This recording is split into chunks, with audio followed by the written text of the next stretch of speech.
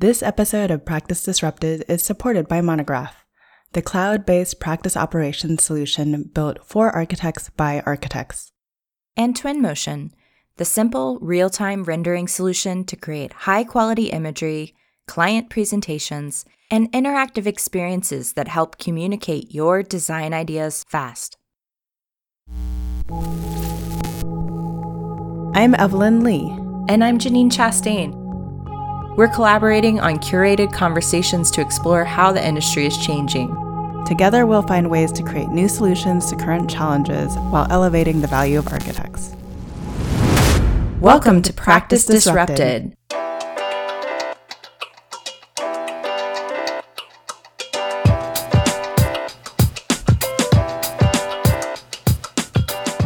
Hello, listeners. Hello, Janine. Hey, Disruptors. Hey, Evelyn. So before we jump into our usual opening banter, I wanted to take a moment to celebrate and thank our more than 10,000 unique listeners out there for tuning in and taking time out of their week to listen to Practice Disrupted. I also wanted to share with you, speaking of listeners, that someone reached out this past week on LinkedIn about the show. It was Jenny from Kalamazoo who said that she found us after listening to our crossover episode with Design Voice podcast. So it was really great to hear from her, and she was asking about the value of an MBA in an architecture firm setting. You know, initially we just connected and then started chatting, and she ended up asking about the value of an MBA in an architecture studio setting. So I was explaining that to her, and then we were talking about some of the upcoming diversity series work that we are going to be preparing for next season. And I mentioned that we're doing a mother's session to explore the point of view of moms in practice. And so she's really excited about that because she's a mom, and was talking about her experience of trying to go through managing being a mom and her career. That's awesome. I also wanted to mention that things have really been ramping up in the Practice of Architecture lab. There's been some great chatter in there about employee surveys to move EDI efforts forwards, some takeaways from presentation and process regarding winning projects. And we're doing this weekly accountability check-in to really see where everyone's head is at and whether or not there's an opportunity to support one another, whether it be approaches to an individual's career, their firm, or even potential new business. And we actually had a new business idea come in last night. I wanted to also mention that on the last Friday this month in September, we are having a webinar talking about IT security and safety within a digital first or hybrid work environment as you think about your return to work. So go to our website, subscribe to our newsletter to register for that. And as I'm thinking about things, Janine, and as we're recording this intro, we should probably reach out to Clifton, this week's guest, and see if he's interested in doing an Ask Me Anything session for the lab. Yeah, that'd be great. I've really enjoyed the conversations going on in the lab. It's been a nice way to just validate some of the conversations that we're having through our recording session and just checking in with people to see what they're thinking about and meeting so many people too. So jumping into today's conversation, Evelyn, why did you want to bring Clifton on? So I was actually first introduced to TestFit.io, more specifically Clifton, during a presentation that he and a few others, including Kat Dove, who we've also had on Practice Disrupted, during a conversation hosted by AIA National Strategic Council, looking at the cross-section of architecture, building, and technology, and what's the future look like. While I appreciate what TestFit is doing to save time through iterations, and we can talk a little bit about that, you know, Jen Carl, who is also a previous guest, mentioned that architects can really take advantage of getting rid of the mundane tasks, right? And I feel like that's what TestFit is doing.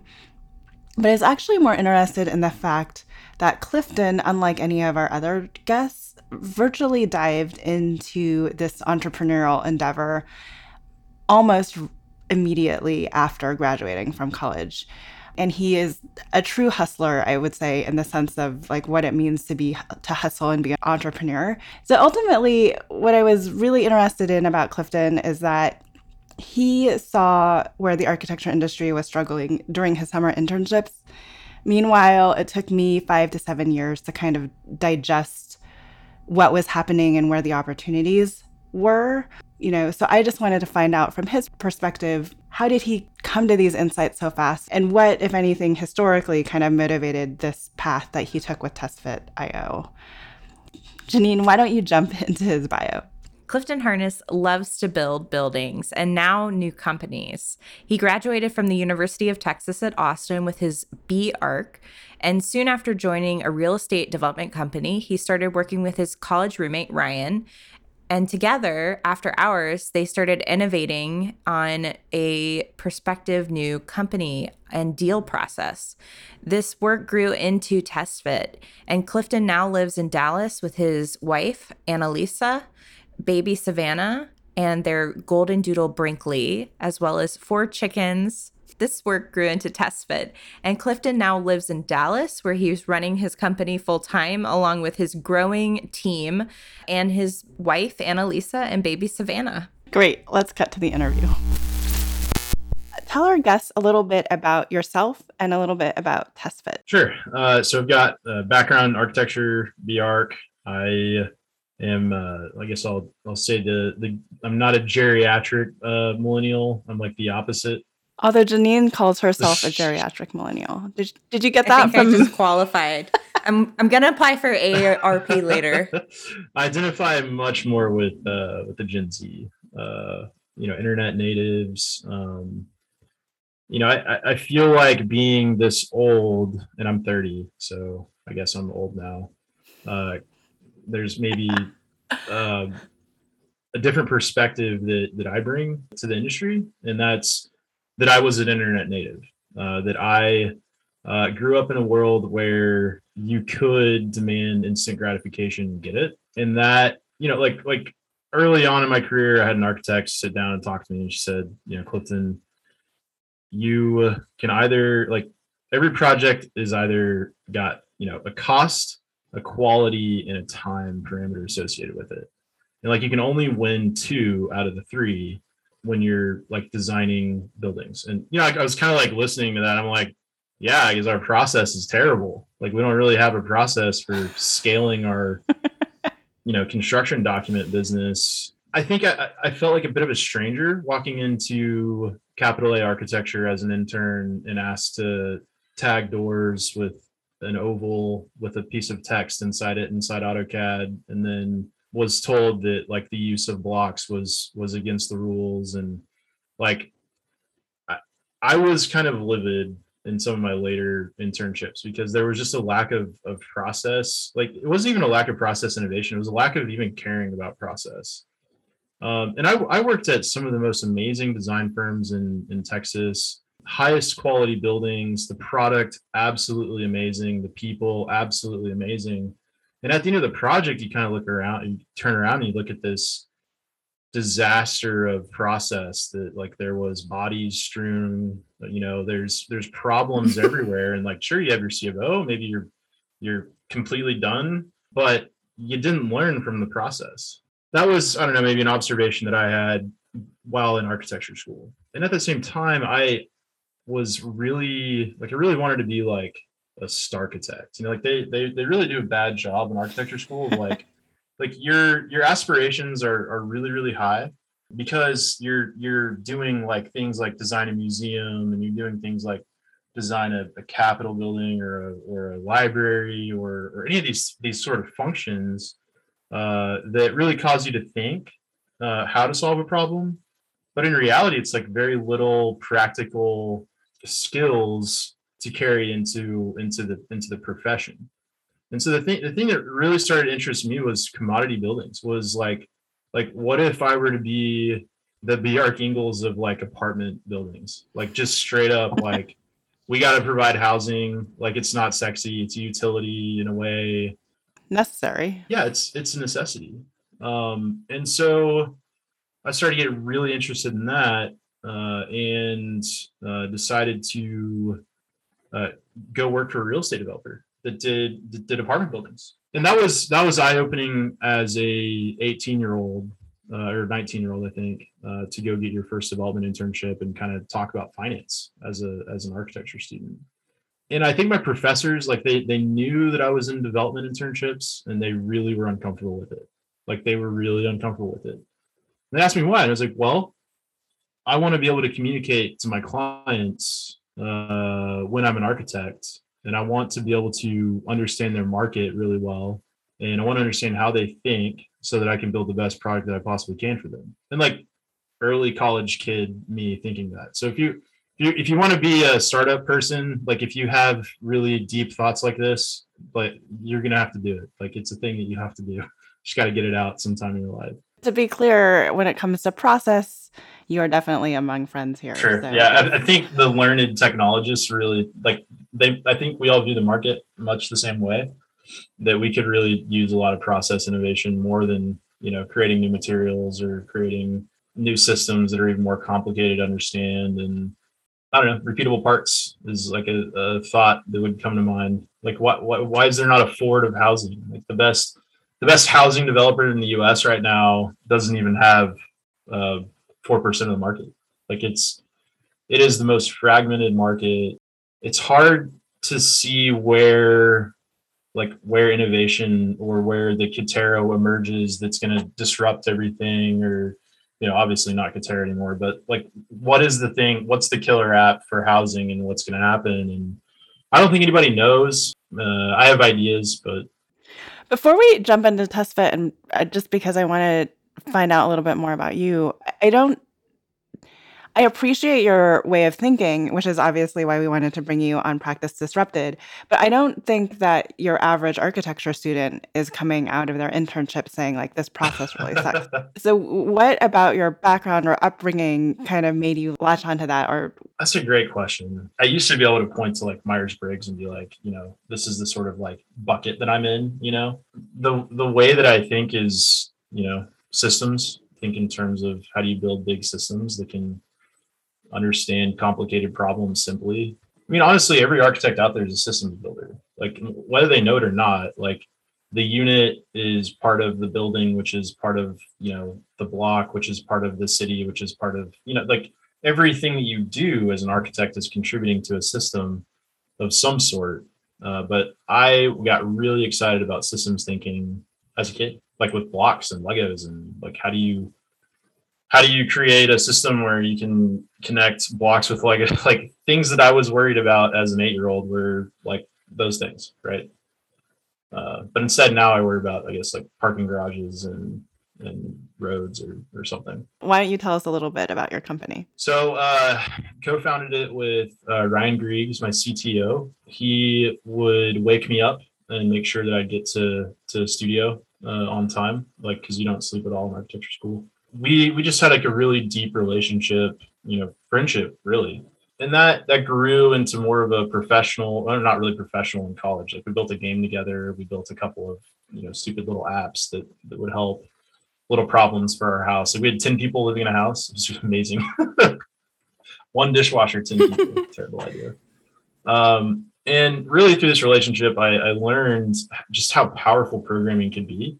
It's like at UT, you get exposed, or architecture school, I got exposed to Dynamo and Grasshopper and, some of these things that give the impression of programming, but like in a way are limited by the sandbox that they're in. When I was in development out of school, 2015, 2016, I called Ryan and said, hey man, like I'm really having a difficult time solving unit mixes. And so like unit mixes are both a spatial problem and a math problem, because like you're trying to cram proportions of units in a building in a really good way. Like you don't want to just chuck them in the building. Like you want similar units to stack. You want your plumbing walls to be efficient. And so I walked him through the problem, and he said, hey, like I could probably build an app that would solve that. And I was like, prove it. And he built a simple terminal app. You'd like type in your width of your units and your width of your corridor, and it'd spit out, here's how you solve this corridor, here's how you solve this corridor with the units. And it's like perfect unit mix, like in the first go. And that, like, I looked around, I was like, well, the unit mixes used to take me like 4 hours to solve. So, all right, what's the next thing? In terms of TestFit likes to think in terms of scale. It likes to think I'm not saying like 1 to 500 or 1 to 1,000, but in terms of how do you scale up like one architect's ability to be significantly more powerful at their jobs just by providing software, like good software, not bad software. Most of the stuff out there is bad software. It's not very focused. It's 20 years old. Needs, it wasn't built by millennials. It was built by a generation that shall not be named. Okay. This conversation is really making me think about efficiency, because I think that that's the root of what we're talking about. And we've talked about this on the show before with past guests about this desire to eliminate time that's being used in ways that's non-efficient so that you can put your time towards other things that are more valuable. And I guess every time I see one of the test fit videos, that's like what I think about, is just like how much time is being saved by being able to iterate so fast. Yeah. So luckily for us, we're in a part of the market where architects are not getting paid for feasibility studies. And so we basically can reduce their opportunity costs 90 to 95% once they're trained up. One architect who's out in San Francisco, I don't think I could say his name, but he said, Clifton, this like turning an intern into a guy with 10 years of experience overnight. And I was like, it's what happens when you embed intelligence like into a tool, right? Like, what if we had been embedding design intelligence into tools from 1960s, 1970s, 1980s on? We would be a very different world. But you have to deal with the human component. Like everybody's really obsessed with efficiency because they think that they want efficiency. They think that they want things to be done quickly.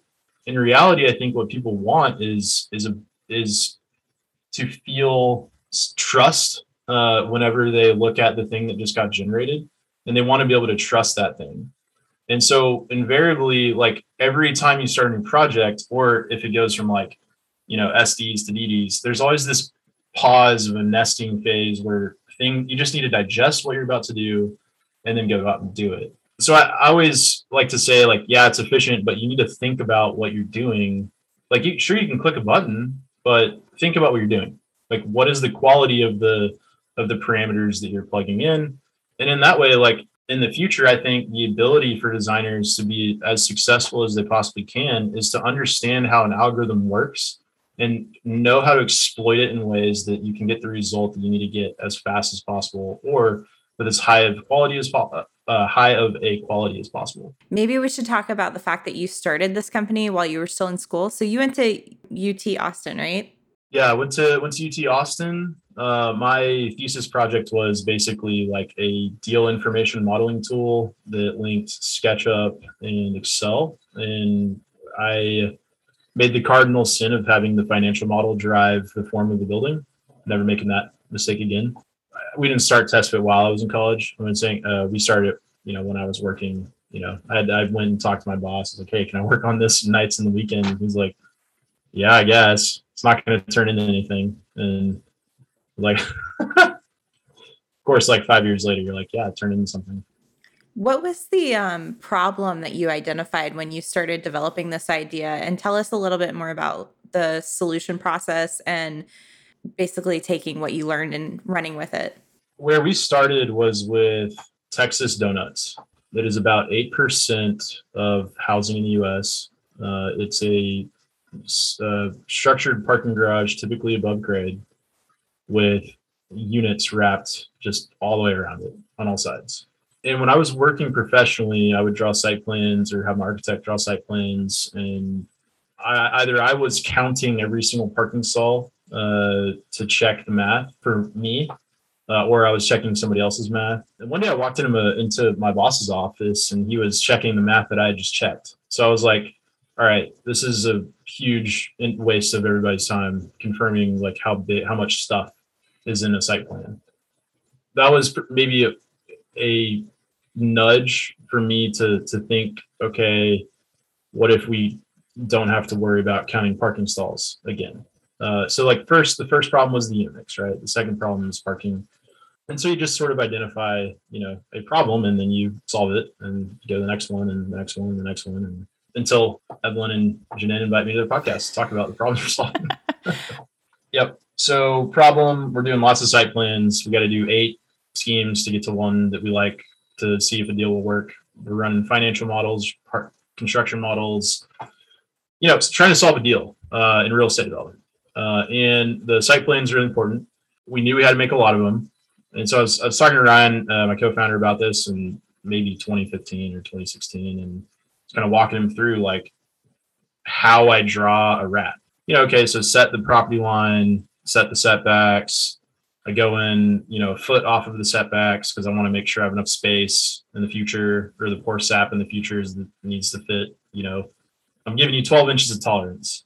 And then I'd go, 65-foot building mass width, put a corridor down the middle of it, just offset, trim. Kind of walk through the whole process. And it's 15,000 commands to draw one, multifamily building. Mm-hmm. And I sort of walked Ryan through it, and he said, okay, let's do it again. And we just changed the site. We drew it manually together, and literally walked through what are the steps that a designer would go through in order to draw a rat building. And the shape of the land always changed, so we were trying to build, or we still do try to build, really powerful algorithms that can operate on any kind of geometry. It doesn't need to be a rectangle. It can be triangle or polygon or irregular polygon. From the very get-go, we're trying to make it really flexible and scalable because we knew that there would be other building types down the road.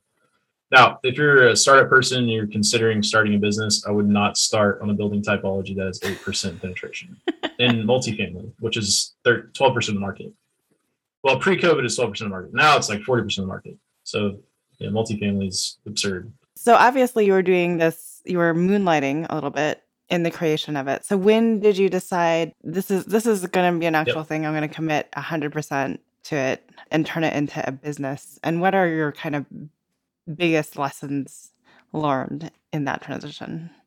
That's a great question. We never set out, I don't know, like Mark Zuckerberg or something, to go build some giant thing, right?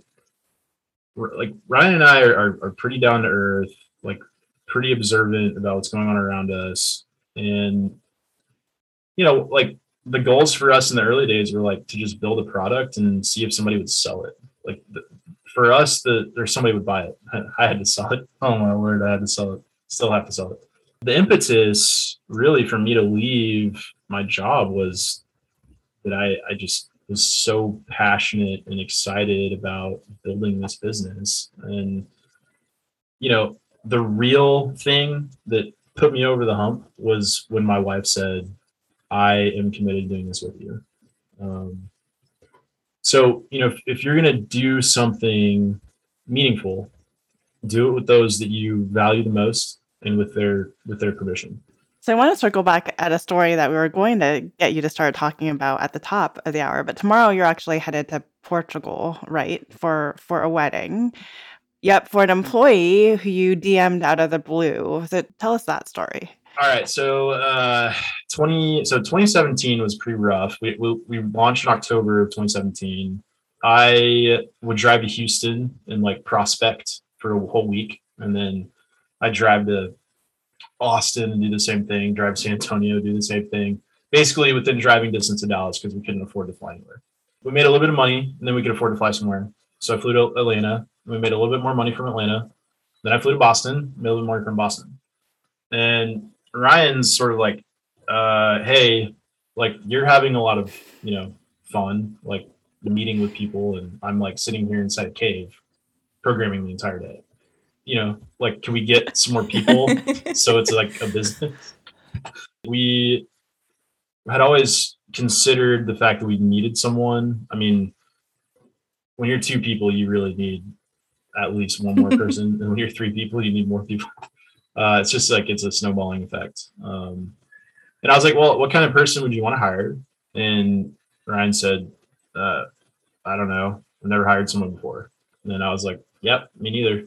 This is sort of how we communicate seasonally. And 3 weeks later, he's like, dude, I saw some programming on Reddit, R programming is a subreddit for programmers. There's a snippet that I really liked. And it's in, it could be something that we use, or it could be, an engineer that we could hire. But Ryan was like, yeah, I doubt this person that wrote this code would want to work for a startup. And, what are we to this person? because you don't know, right? Like it was like really weird DMing this guy to be like, hey, we're interested in like the code that you wrote. We think you'd be a good, addition to our team. Well, we didn't say that because we wanted to, interview him.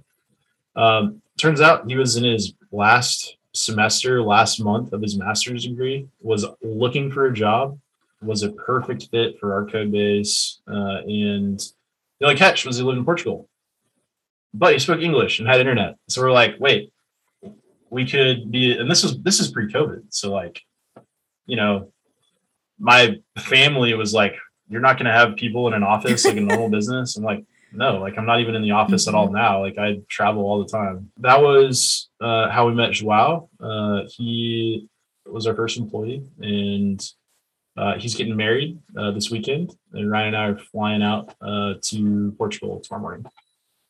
And I guess when you're listening to this podcast, it was, I don't know, we're flying out late August. So yeah, Evelyn is really advocating for me to adopt Twitter, and I've been resistant. I used it a long time ago, but I've been pulling my social media back over the past couple of years slowly. Yeah, it can be a real time waste. Social media can, but when you come into like a startup world, or you're building a business like you are, especially if you're young, you don't have a network, you don't know anybody, and the first 100 test fit customers, I had to go like knock down their door and beg them to look at what we had, and then to beg them to adopt it, and then to beg them to pay me. Social media gives young people, I think, a huge amount of leverage with their network. Let's take a break from this conversation to talk about our sponsor of this episode, Monograph. We're proud to partner with Monograph because they are helping to transform the practice of architecture, one design studio at a time. Tired of using dated and clunky software to manage your firm? Or do you feel frustrated wrangling all of your spreadsheets to get a clear view of where your project stands today? Monograph is here to help.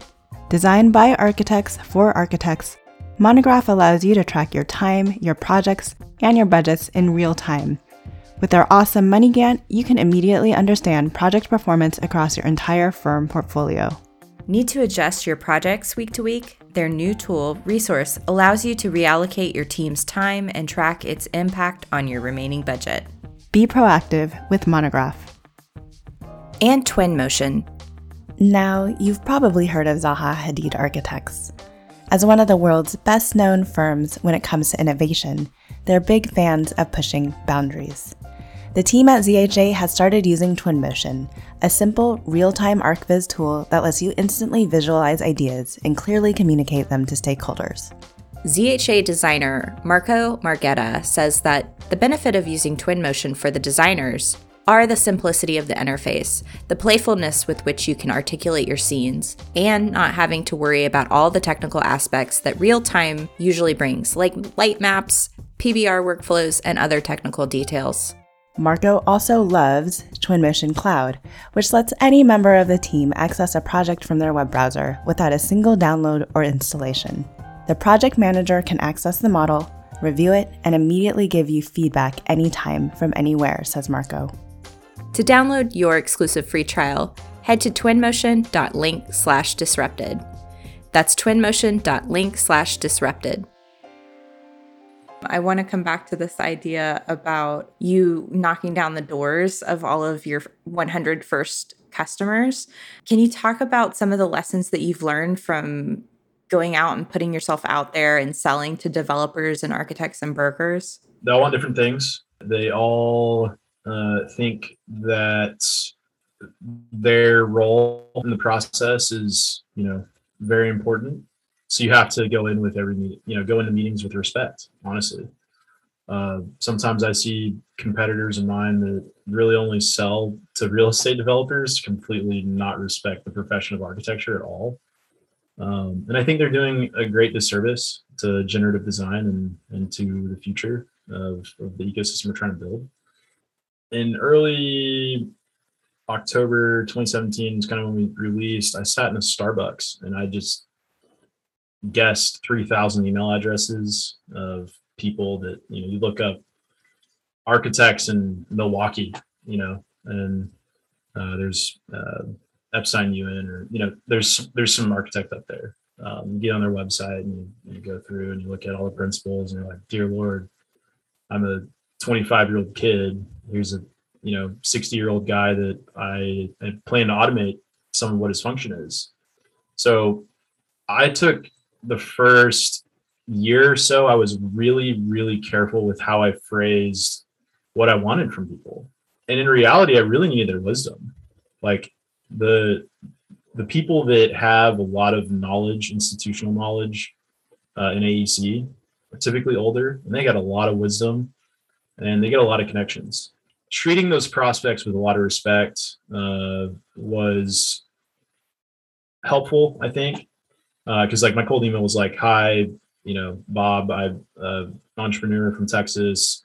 We're building an algorithm that draws parking stalls really fast. Would you want to take a look at it?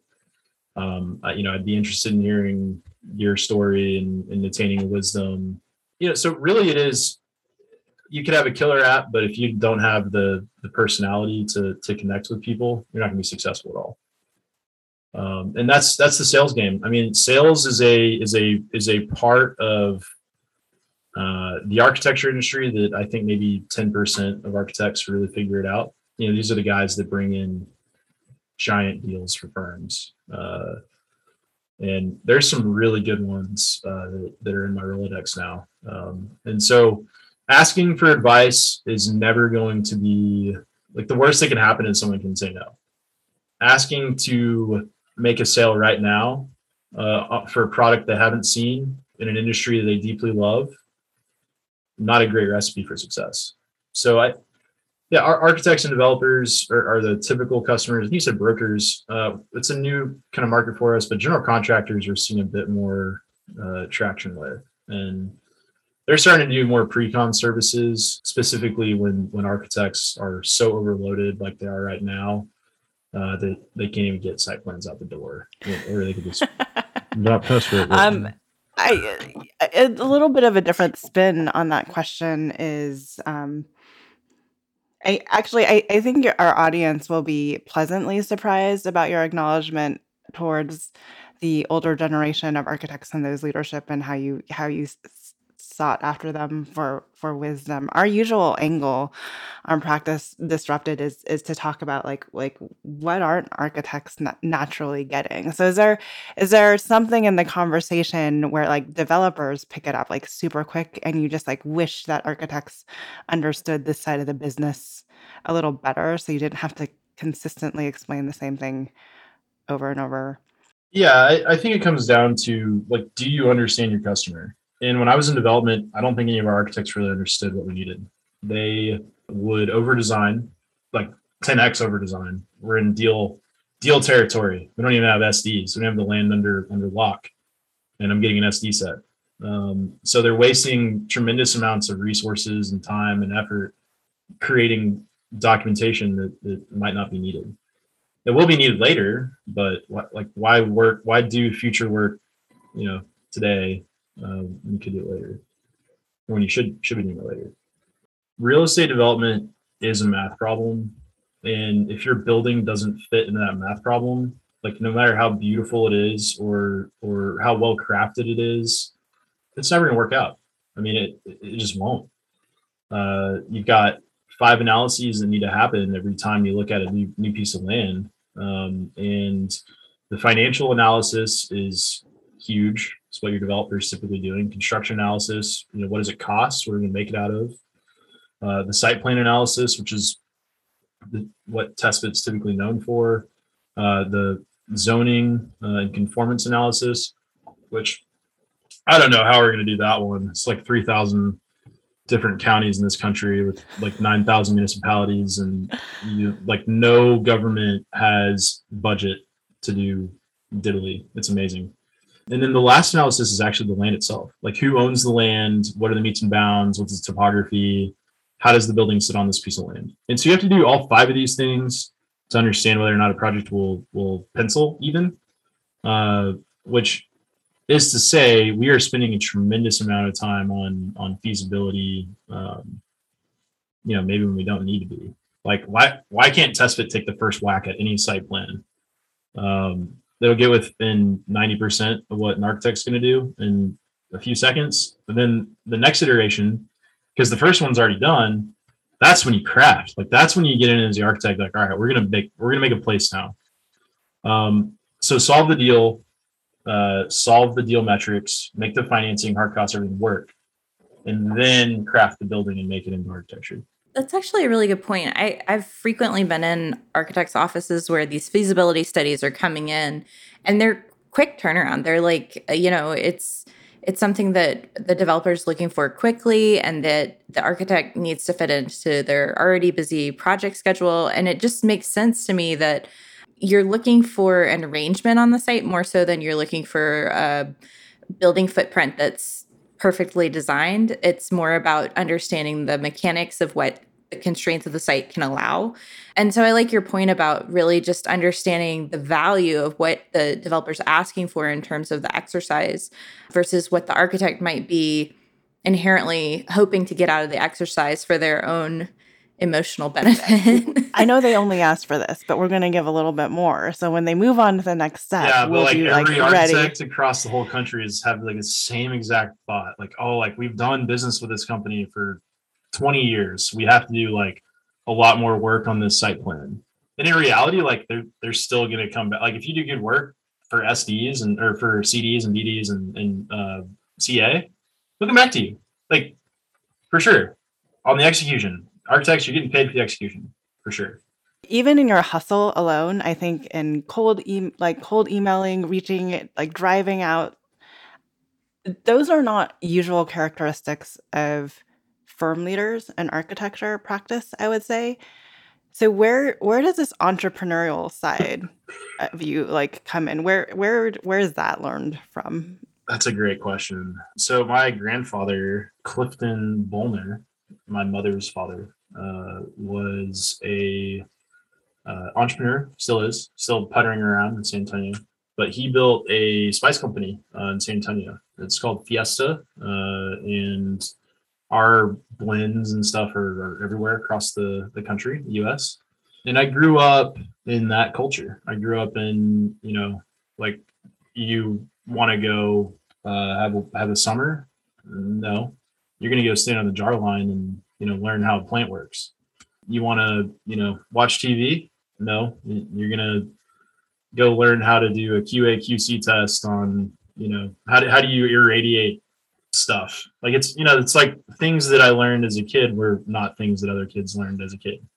And then my dad, on my dad's side, it's a real estate development family, like through and through. Developers are a different breed altogether. I mean, they don't come to conferences. They don't want to be known. They don't like. I kind of laugh at some development websites that are really well done, because it's like, oh, the only thing that people can do is just criticize all of your, projects on the website. Family really is a good driver. I think architecture was me. I wanted to do architecture. And I got into the second best architecture school at the time, UT Cookham, as I've said like 9 times on the podcast. Yeah. As a young entrepreneur, where do you go to for your own professional development? Like, who is it from mentors? Are you reading books? Like, how are you growing into this role? Yeah, I have about 6 personal mentors that I can communicate with at least once a month. I can't stress enough how important it is to have people in your life around you that can, like, as iron sharpens iron, one person sharpens another. Like it really is important.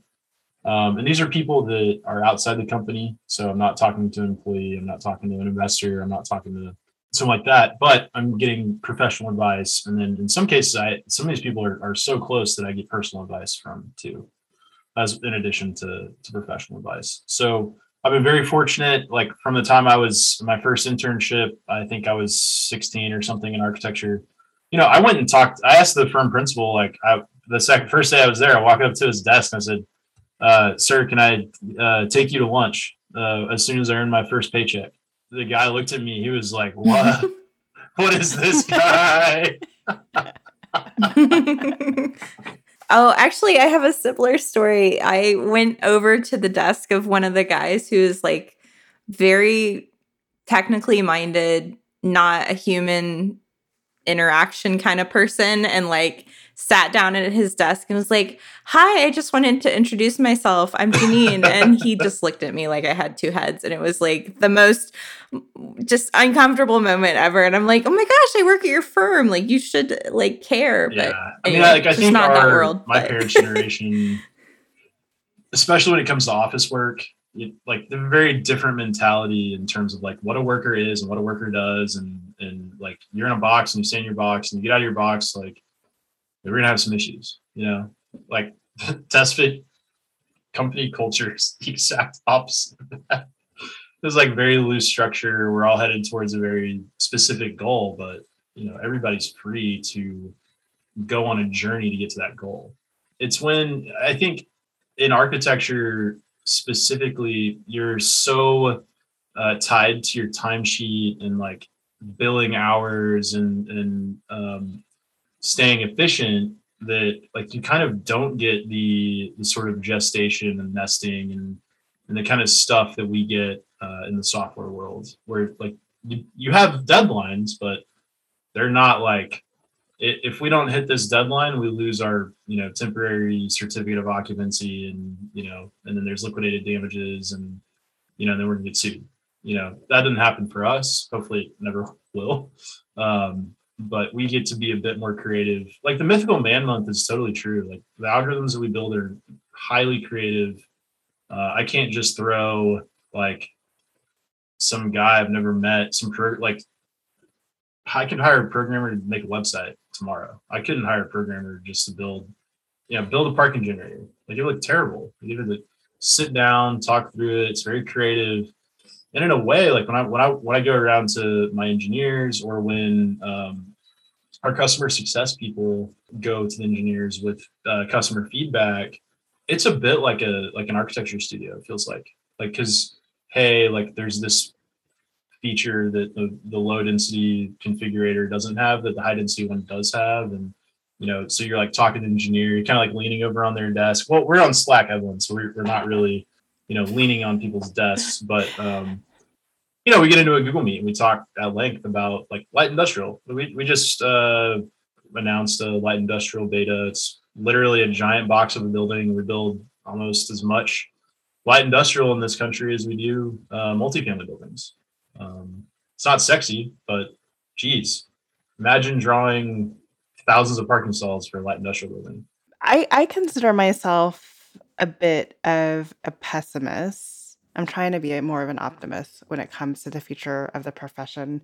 I'm interested to hear your take on whether you deem yourself a pessimist or an optimist and where. It's an interesting question. I think before, so I'm in a very unique position.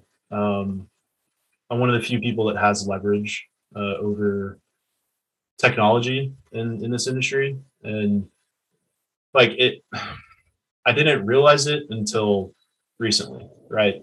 Like I didn't realize that TestFit was as big as it was.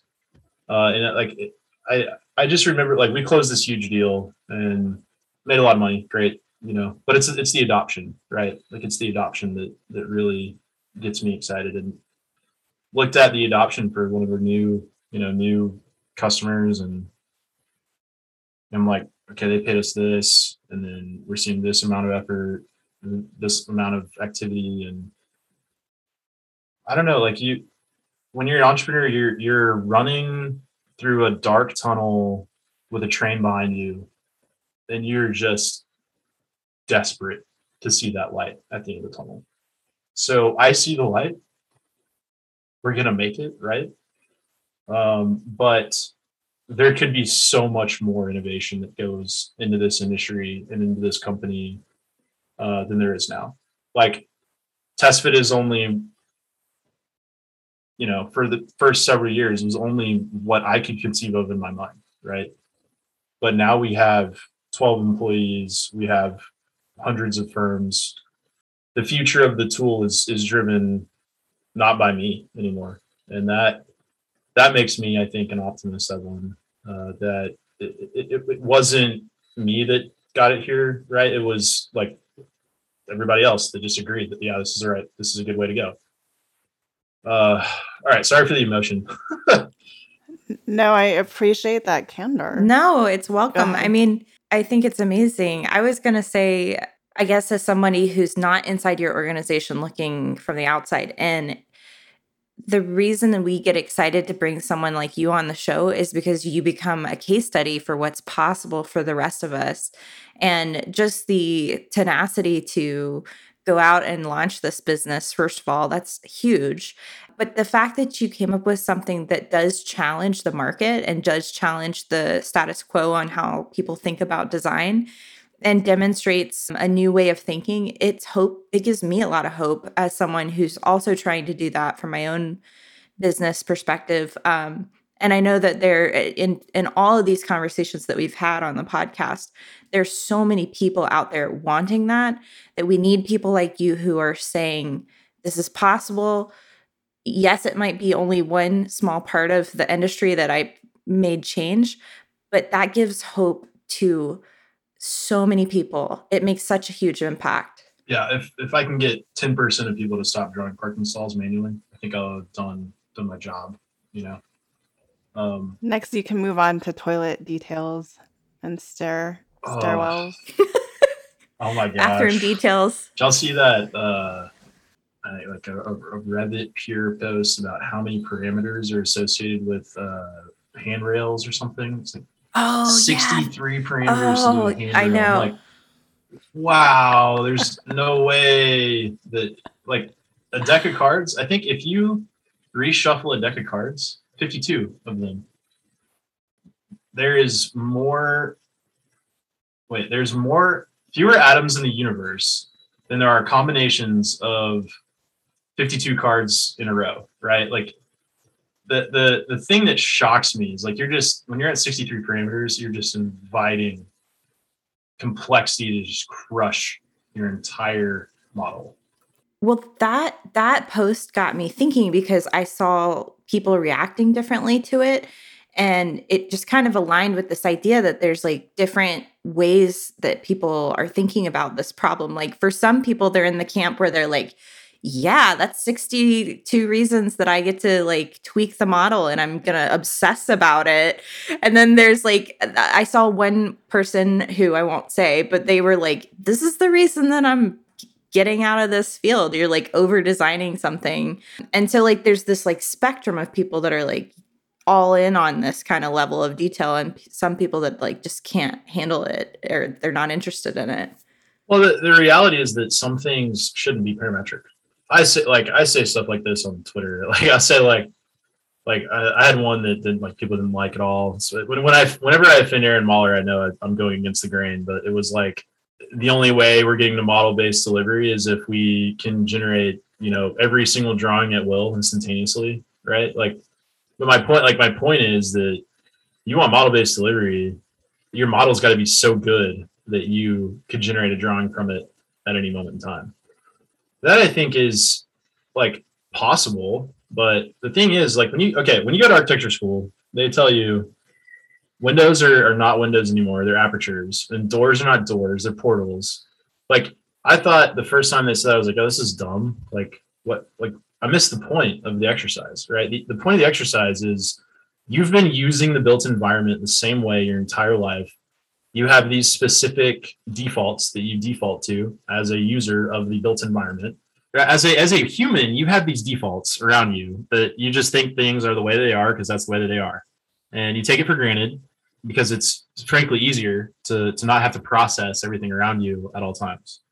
So that is to say, like, this industry right now is stuck in like a CAD bucket or a BIM bucket, or like, the people that are really passionate about BIM are going to be really up in arms if you say you want to disrupt something with BIM. And the people that are the people passionate about CAD, the people that haven't adopted BIM yet are sort of like, well, we don't think Revit's ever going to be a thing for us, so we're just waiting for the next thing that comes out. And like, the majority of housing units in the US are not designed in Revit. They're designed in like CAD. Some of them are in the US are designed in one of the biggest architects doesn't use AutoCAD. They use I think MicroStation or something. So like, there are lots of ways of solving problems when you don't think, like when you think, it sounds stupid, think outside the box, honestly. Like, but the thing is, like, you have to like actually physically get out of the box in order to think outside the box. So like if you're going to work in an architecture firm, you're not going to think the way a technologist will think unless you're no longer at that architecture firm. You'll think like an architect doing technology, but I don't think, like, I think you need a separation in order for your priorities, or for the priorities of the business to shift. Like, I love it when I see Gensler made Blocks, which was this, I think it's a Grasshopper plugin or something. I don't know. It's a big planning tool. And I'm like, this is great. Look at this. They have the ability to build this. This is amazing. They're never going to sell it to anybody else. It's going to be locked up in Gensler forever.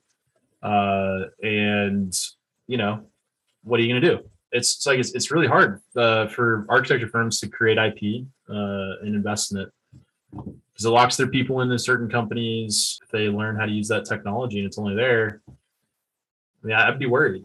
I really enjoyed the conversation. Your answer to the optimist versus pessimist was interesting, because I think, like, if I were just to take that last piece out of it, I would have been like, oh, Clifton's more of a pessimist. So to hear that like optimistic side, I think every disruptor is a pessimist. I think you have to be. Like, you have to be a pessimist about the things that can really go bad, but you have to be an optimist about the things that can go right.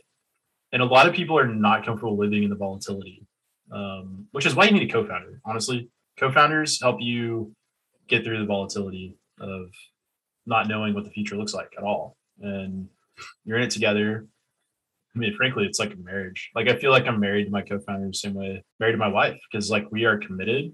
Well, there's lots of very clear differences, but my point is that like I'm not leaving it. Like, there's not gonna be a test fit without Ryan Grieg to me, right? Like that doesn't seem like a future that I want to be a part of, because like you do the things that you want to do with the people you want to do it with, and it's a journey, it's an adventure, and that's, you know, that's, I mean, every architecture firm that starts up with two partners or something, like you have to have that.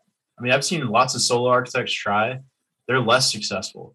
I think that's a great jumping off point to our last question. What other tips, tricks, suggestions, advice do you have for young architects, you know, fourth, fifth years, or just wrapping up their MArch as they're embarking into the profession and thinking about going out on their own or being more entrepreneurial? Yeah, I would say get absolutely lethal at doing 2 or 3 critical things. Like, architecture is a very cyclical industry. So if you can make yourself an incredibly valuable employee by, I don't know, you're the guy that knows how to run Dynamo, that you're the guy that knows how to code. I think what I'm saying is the future skills that will keep you employed are learning more about software than they are, you know, line weights or the rhythm of the facade. I mean, like the like, you can worry about that once you have the software, you know, piece understood. And the gateway drug to that's Grasshopper, Dynamo, Python. I mean, there's a lot that you can do there. But my advice would be absolutely lethal at something. So that way, when they're going through all the lists of people they gotta lay off, you're not even on the list. So there's this continuous thread that I see emerging throughout Practice Disrupted on a lot of different episodes, but I want to believe it's because it's actually a really important piece that somehow we never spend enough time on, and that's this idea of process. And when I think about why, and I'm using kind of a royal we here, like all architects tend to do this, but I realize there's some architects that are much more forward thinking in this area. I have to believe it comes back to like design with a big D and the necessity for us to always create everything from scratch and not necessarily share, even internally. So I worked at a firm where, depending on who your project manager was, each project manager was literally like keeping their own library, and we couldn't share library details with one another within a firm. And I think that might be an extreme example, but you know, at the same time, I don't know. I worked at another firm who had the worst time updating their library. So I had 25 different variations on a tile detail that we were using for a variety of different schools across the same school district. So let's talk about the need for process and building in business efficiencies. That's a good question, Evelyn. And I'm trying to decide. Sometimes I think, and it varies based on the firm, is it a need to start from scratch and design everything uniquely? Or sometimes I wonder if it's just that there's so much emphasis on the project that they neglect to think about the processes behind the business. But one company that I think is thinking about process is Kieran Timberlake. And we heard that in the interview that we did with them back in season 1, is that they have literally a process for everything. Everything is mapped. So it doesn't matter where you are in the firm, that if there's a task that the firm identifies as a process, there's a process procedure outlined for each part of the firm, which is kind of impressive because most firms don't have that. Yeah. And it makes onboarding, right, people so much easier and getting people up to speed when you're not having to search in a zillion different places to find how to do something, because that is all in one place too. So it's interesting how these seemingly small things really scale really easily.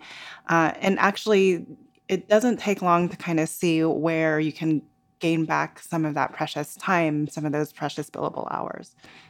I often see people who are working on different project teams, say they have, like you said, working for different project managers. Sometimes they did this versus sometimes they did that, and they would hoard different detail libraries. But I think also when you jump from manager to manager and you're dealing with different personalities, what I've frequently heard is people struggle with different managers who have different ways they like to manage projects, and it can vary widely based on personality and leadership style and preference.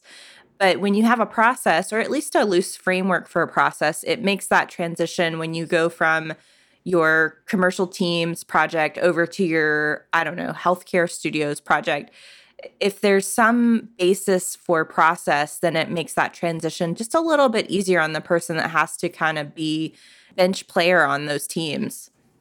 Absolutely. So, I mean, for me, a big takeaway, and I hope a big takeaway, at least for our listeners, is kind of identifying those areas where you can begin to build in these processes.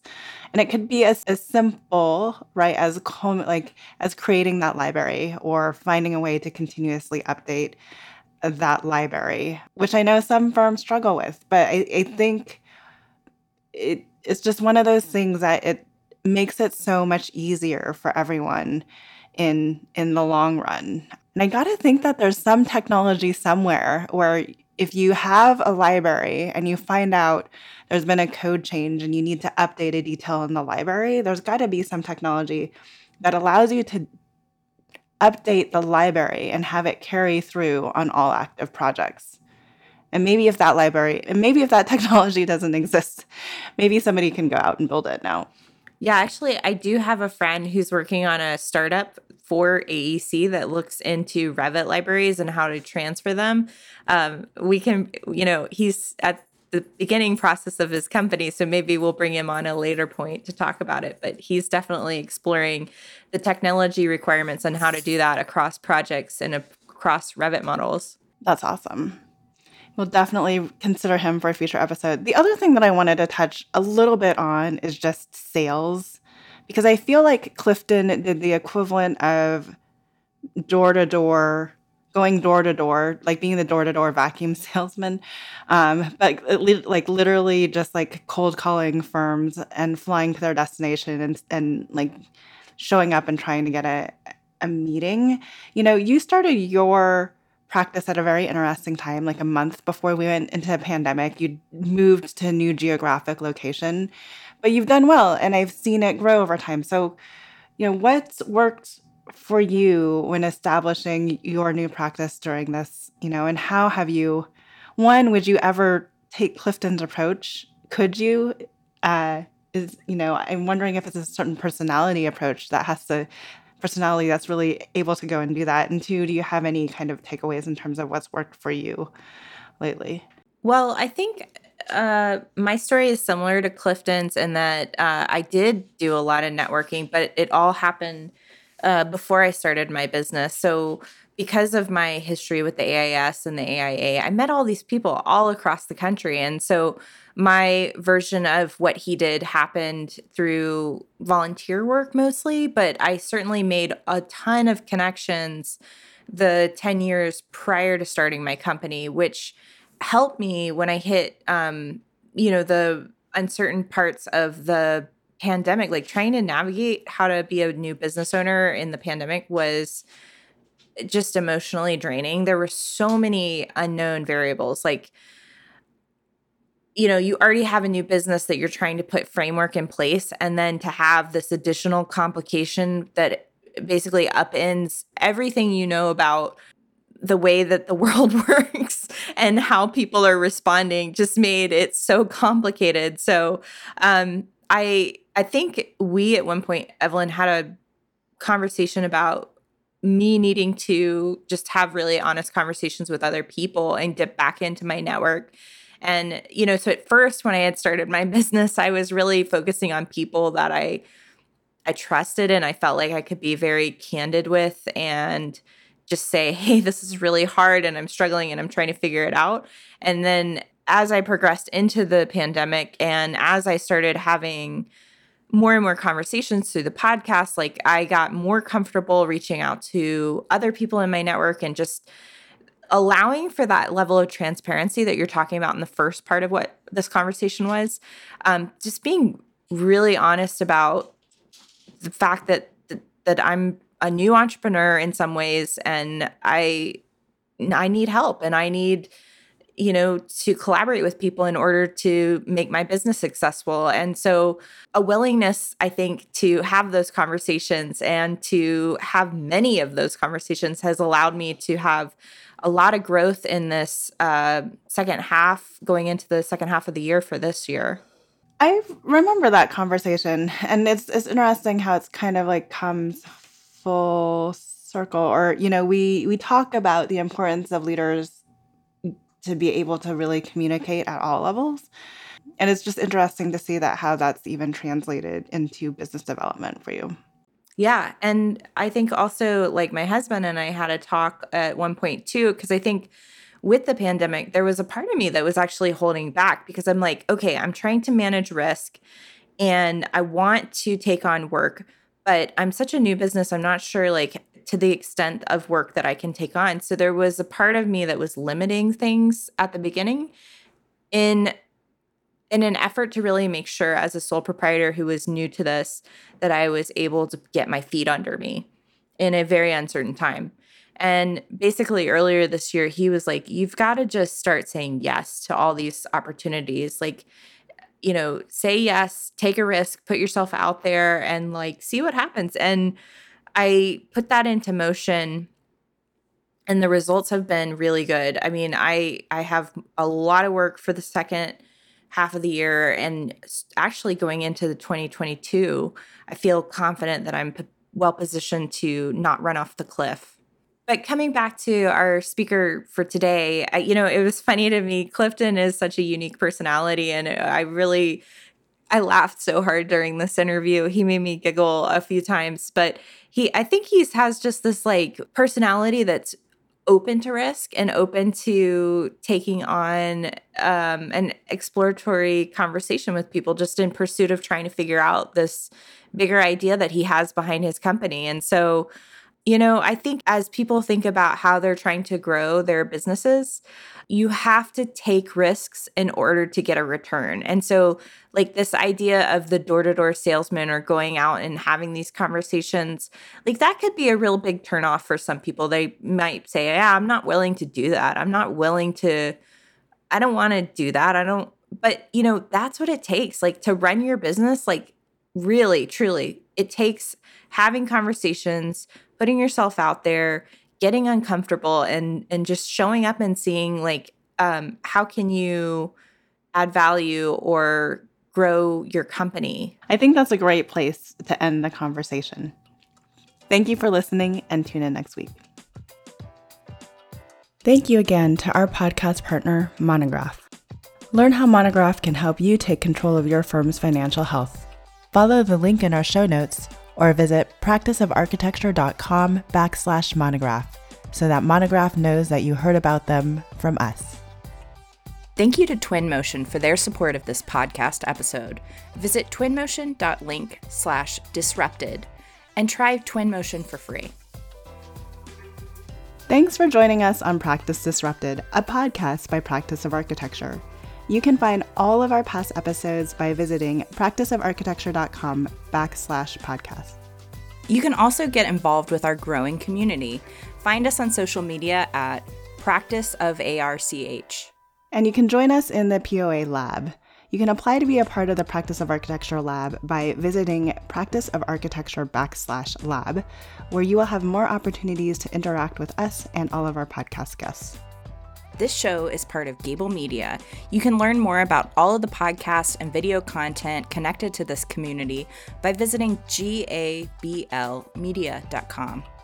Don't forget to share with your friends, and feel free to let us know what other topics or speakers you're interested in hearing about.